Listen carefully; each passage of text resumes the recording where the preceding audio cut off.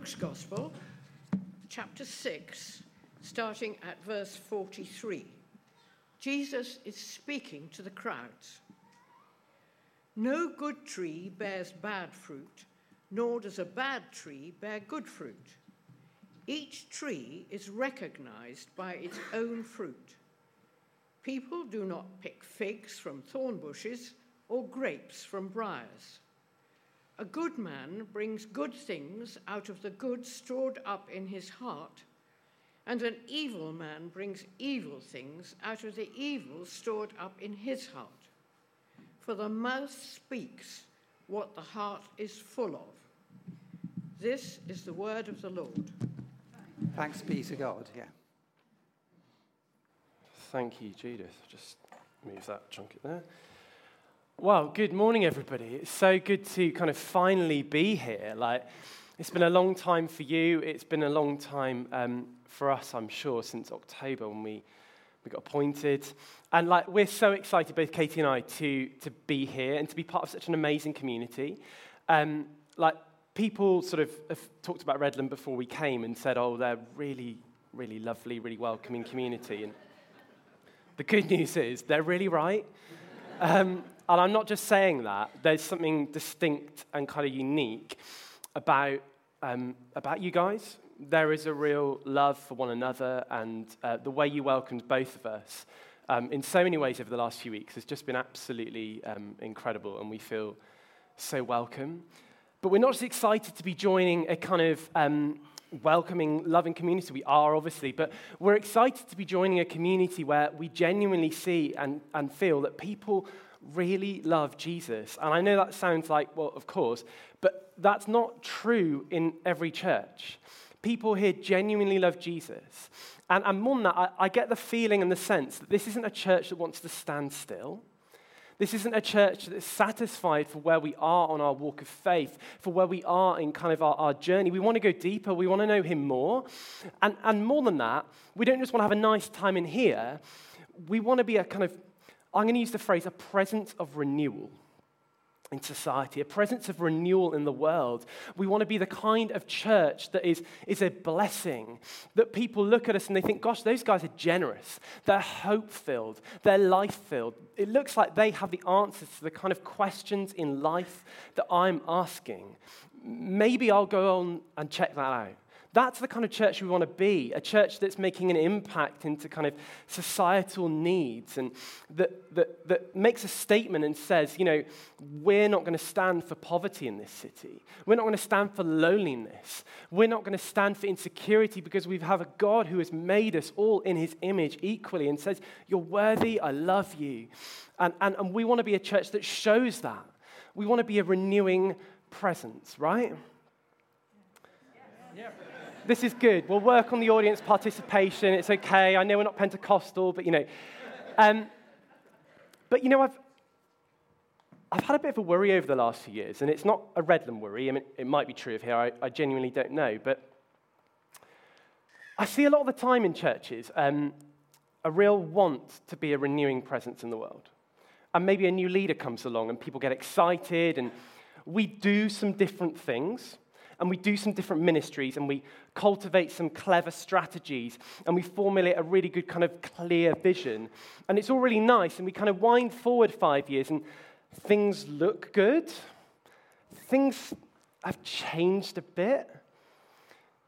It feels exciting, but in terms of the substance of what's actually going on, nothing's particularly different. We're not really seeing any more lives transformed. We're not seeing any more people come to faith. We're not seeing a bigger impact in the city. We're not seeing people look to the church as a kind of like lighthouse, as a beacon of hope. It's just kind of the same. It's just, I don't know, PR. And the reason I kick that out now is because I don't want us to look back in 5 years and have developed and have grown but for it to just be PR, we want to be a renewed people who are a renewing presence in the world, who are seeing people come to know how incredible Jesus is and having their lives completely transformed and turned around. And so I want to look at our scripture today because I think Jesus is teaching us this morning as a community, as Redland, something that I think if we learn, maybe we'll avoid the PR trap. And maybe we'll see true renewal, true transformation, and new life, and more people coming to join that, and the kingdom of God coming on earth. We up for that? Yeah. Good news. Because that's what I got planned, and it would have been a long time otherwise. So we're in Luke. If you've got a Bible, do follow it. I think it's going to be on the screen behind me. Luke chapter 6. So Jesus is in the midst of what's called the Sermon on the Mount, which is, we think it's probably actually a collection of teachings. It's not really like one sermon, but it's been arranged in this format. And the Sermon on the Mount is kind of Jesus' teaching on like how to live, how like life in God's world looks like. And Jesus says this. He says, "No good tree bears bad fruit, nor does a bad tree bear good fruit. Each tree is recognized by its own fruit. People don't pick figs from thorn bushes or grapes from briars." So, like, Jesus is kind of using a commonly understood, like, metaphor. We don't today live in a kind of, like, agrarian society, so we might not, if you're anything like me, you won't understand what he's on about straight away because my knowledge of gardening is pitiful. But if you're around in that time where kind of farming is just kind of what you do to survive, you get this. Like, what's he saying? He's saying no good tree bears bad fruit. So if you've got a good tree, and what's a good tree? A good tree is a tree that's healthy. What's in the tree is good. It's well, resourced, it's well placed, it's well fed. And so what happens when you get a good tree? Well, good fruit. It just happens naturally. What's in the tree comes out the tree in terms of its fruitfulness. Health brings good fruit. Conversely, Jesus says, if you've got a bad tree, it doesn't matter what you want to do. It doesn't matter if you've got a good plan. It doesn't matter if you've got a clever strategy. That bad tree is always going to produce bad fruit because the ill health of the tree is always going to kind of bring about bad fruit. You'll never get a bad tree with good fruit. You'll never get a good tree with bad fruit. And then Jesus uses this as like a mirror to us. And he says this. He says, "A good man brings good things out of the good stored up in his heart. And an evil man brings evil things out of the evil stored up in his heart. For the mouth speaks what the heart is full of." In other words, and this is humbling, we're like a tree. We're like a tree. Ultimately, what's within us, how we are, will come out of us in what we do. Why do we need to get this? We need to get this because what we do, how we think, will always be shaped by how we are within us, by how our hearts are. If you're a generous person, you'll be generous. You don't need a plan to be generous. You don't need someone kind of like standing up on a stage and cajoling you to be generous. It just flows out of you because the heart speaks what the mouth is full of. If you're a patient person, it's who you are. Put in a situation where you're tested, it just flows out of you. And you might be able to try really hard and kind of like put on a facade of patience for a short period, but ultimately, what's within us comes out of us because what we do, how we live, flows from how we are. Flows from how we are. I've got a bit of a theory, right? I wonder if there's a question that might be lingering on, like, I'm going to say a majority of people's lips. It's a bit of a punt, but go with me. And the question is this morning. What does the new vicar want to change? Oh, that's a good laugh. That means I'm ringing a chord. And there's probably two camps, aren't there? Two extremes. And there's probably some people who are quite uncertain, who are quite nervous, because change means uncertainty, and uncertainty means fear, and it means stepping out into the unknown. And there's probably another camp that if I was to announce this morning that I've redecorated the toilet, you would kind of wet yourselves with excitement. Like, oh my gosh, it's blue. Have you seen? I really like it. Like, most of us are probably a bit more in the middle. Now, You go to Vicar College, and there's one thing they teach you. They say, when you go into a new church, make sure that you go in and you say this. You say, I'm going to listen, I'm going to learn for a bit. I'm not going to change anything for a while. I don't even know what I'm going to change. And the truth is, it's always a bit dishonest, because I don't know a single vicar who's not gone with some idea. They might go with an openness to listen and to be corrected, but they've got some idea. I've never been one for convention, guys, so I'm going to have a punt. And I'm going to tell you the thing that I think needs to change the most in this church this morning. And the good news is, I think if we change this, I really believe that we will be a presence of renewal in the world, that will be a place where people come to find life, healing, restoration, transformation. It'll be a place where we are being transformed and we are being renewed. The bad news is it's probably the most controversial thing that we could change. It's probably going to be the thing that's going to be opposed the most, resisted the most. Because the thing that needs to change the most in this church is it's me.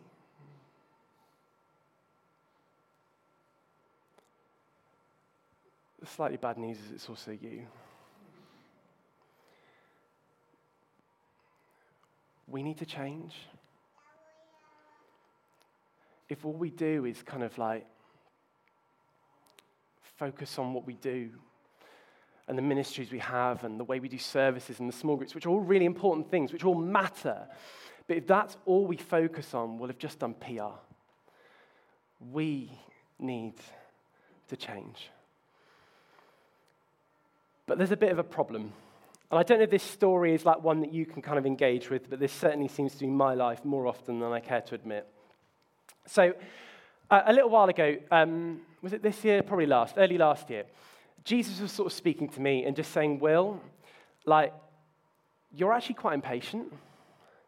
You're an impatient person, and I want to change you. I want to grow you in patience. And I think for a while I just kind of, I suppose, pretended that the reason I was impatient was for other reasons. It was externals, It was like, oh, I'm just a bit tired, or like someone was being annoying, or there was excuses for it. And Jesus was just kind of exposing, no. That's not what's going on. It's deeper. You're an impatient person, and that's the level I want to transform. I don't just want to transform what you do. I want to transform who you are, because then what you do will be in line with that. So anyway, I got quite excited about this. I'm not going to lie. And I was praying, and it was sort of later, and I was thinking, right, well, here we go then. Tomorrow, Mahatma Gandhi, Mother Teresa, step aside. Like, there is going to be a new model of patience in the world, and it's going to be me. And as all good plans begin with, I went to bed. Never start something on the day you've intended to do it. You just get disappointed, don't you? So I went to bed, and I woke up in the morning, and in the morning I spent a bit of time with Jesus, praying in the scriptures, and it was wonderful. I'm not going to lie, like Moses was looking on jealously from heaven as I was there, lost in this moment of deep spiritual profundity with Jesus, intercessing for the nations. My heart was warmed. And praying away in this deeply spiritual place, and Katie, my wife, walks in and asks me a question. I know. And I turn from this place of deep spiritual profundity. I'm like, what are you doing? Can't you see I'm praying in here? And Katie kind of scampers off, like apologetically. And I turn back to pray, and I'm like, Lord, I am so sorry. I am so sorry that heathen woman has just interrupted this profound spiritual moment. And Jesus said to me, Will, how's the patience thing going? Oh, yeah, not so great. You see, we need to change, but we can't change ourselves. I don't know if you've ever tried, you've gone away from church and there's been a really inspiring talk on like being more loving or more compassionate or more for the poor or more generous or more bold in sharing how amazing Jesus is with people who don't know that yet. And you go away like all fired up, all ready to go, and next day, you're at work, you're thinking, I'm going to speak to my colleague Sarah about Jesus today, and it comes to the moment, and you're like, I'm going to go and get something from there. And it doesn't happen. Why is that? It's because we can't change ourselves. It's interesting, isn't it, in this passage? What does Jesus use as a metaphor? He says we're like a tree. Now, what do trees do? This is going to be really educational. Like, prepare yourself for this level of depth. Trees do this. Occasionally, but like, what does a bad tree do if it wants to become a good tree?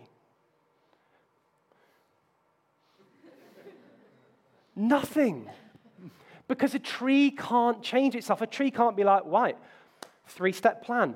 I'm going to kind of dig myself up. There's a better side of the garden over there. That'll do. The soil's a bit better. I'm going to arrange for someone to come water me a bit more often. And I'm going to prune myself. It can't do that. It's a tree. It just sits there. So how does a bad tree become a good tree? Well, it needs a gardener. The tree needs a gardener. We need a gardener. And the good news is we've got one. His name's Jesus. And if we let him, if we'll seek him, he will change us. He will chip off the rubbish, the insecurity, the pride, the stuff that stops us from being everything he's created us to be. He'll transform us and renew us and make us everything that we're created to be. And when a whole church of followers of Jesus, apprentices of Jesus, give their lives to allowing him to transform them, give their lives to allowing him to change them, he does it. And when we do it, we become a presence of renewal in the world. That's what we're after, guys. Everything else is a means to that end. Allowing Jesus to transform us and change us to become more like him and to be everything that he's created us to be. But that is so hard. Because if you're anything like me, and my guess is at least some of you are,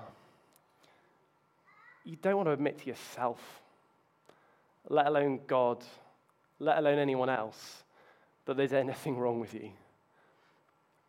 But the reality is that I can try and hide it, I can try and pretend it, but I'm prideful. And it comes out in the way I lead. It comes out in the way I relate to Katie and to others. I can be selfish. I've just noticed recently we've moved house. We're spending quite a lot of money because it's a way bigger house, which is incredible. But that makes me a bit nervous. That makes me sort of want to be less generous because I'm worried about what I'm going to have left for myself. And I'm like, gosh, that's toxic. That's killing me. That's making me less of who I'm created to be by Jesus. I need to change, but my word, is it hard to admit that? But we must. We have to. And it's a journey, it's a constant journey, and we're going to be on it forever. But let's not go on it. Because if we let Jesus change us, if we let Jesus transform us, then we will become a presence of renewal in society. We will become a beacon of hope. We will become a beacon of light. We will become a people who live out what it looks like when God is in charge, and we will see transformation and change and lives change here and out there. And so I guess I just want to end with a question, really. And the question is this. It's, will you admit to Jesus that you need to change? And will you let him change you? Can we pray together? Is that all right?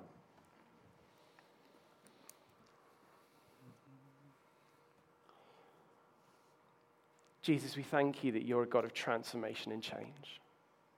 You don't leave us where we are. You're always leading us further on and deeper to be everything you've made us to be in you. To be like you. to do the kind of things that you do in the world. Jesus, we just want to come before you now humbly and just say we need you so much. We need you to change us. We need you to change our hearts where we don't want to admit that we need to change, or we don't realize we need to change, where we've become blind to it because we've been lying to ourselves for so long. We need you, Jesus. I just want to give just a bit of space just for us to just in prayer, just speak to Jesus. We'll just have a couple of minutes silence before we move on.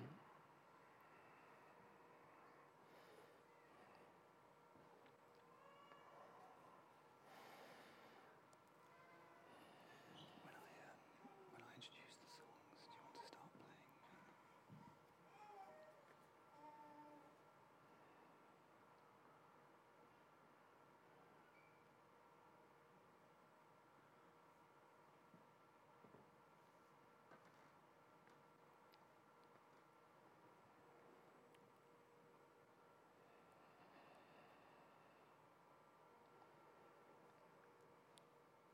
And I just encourage you, be honest with God.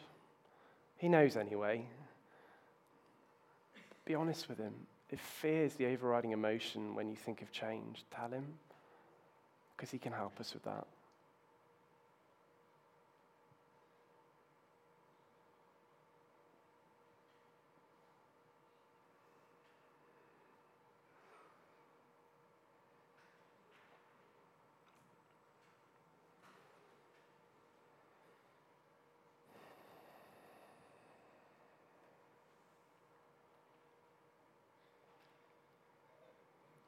Stay in this place of prayer for just a moment longer.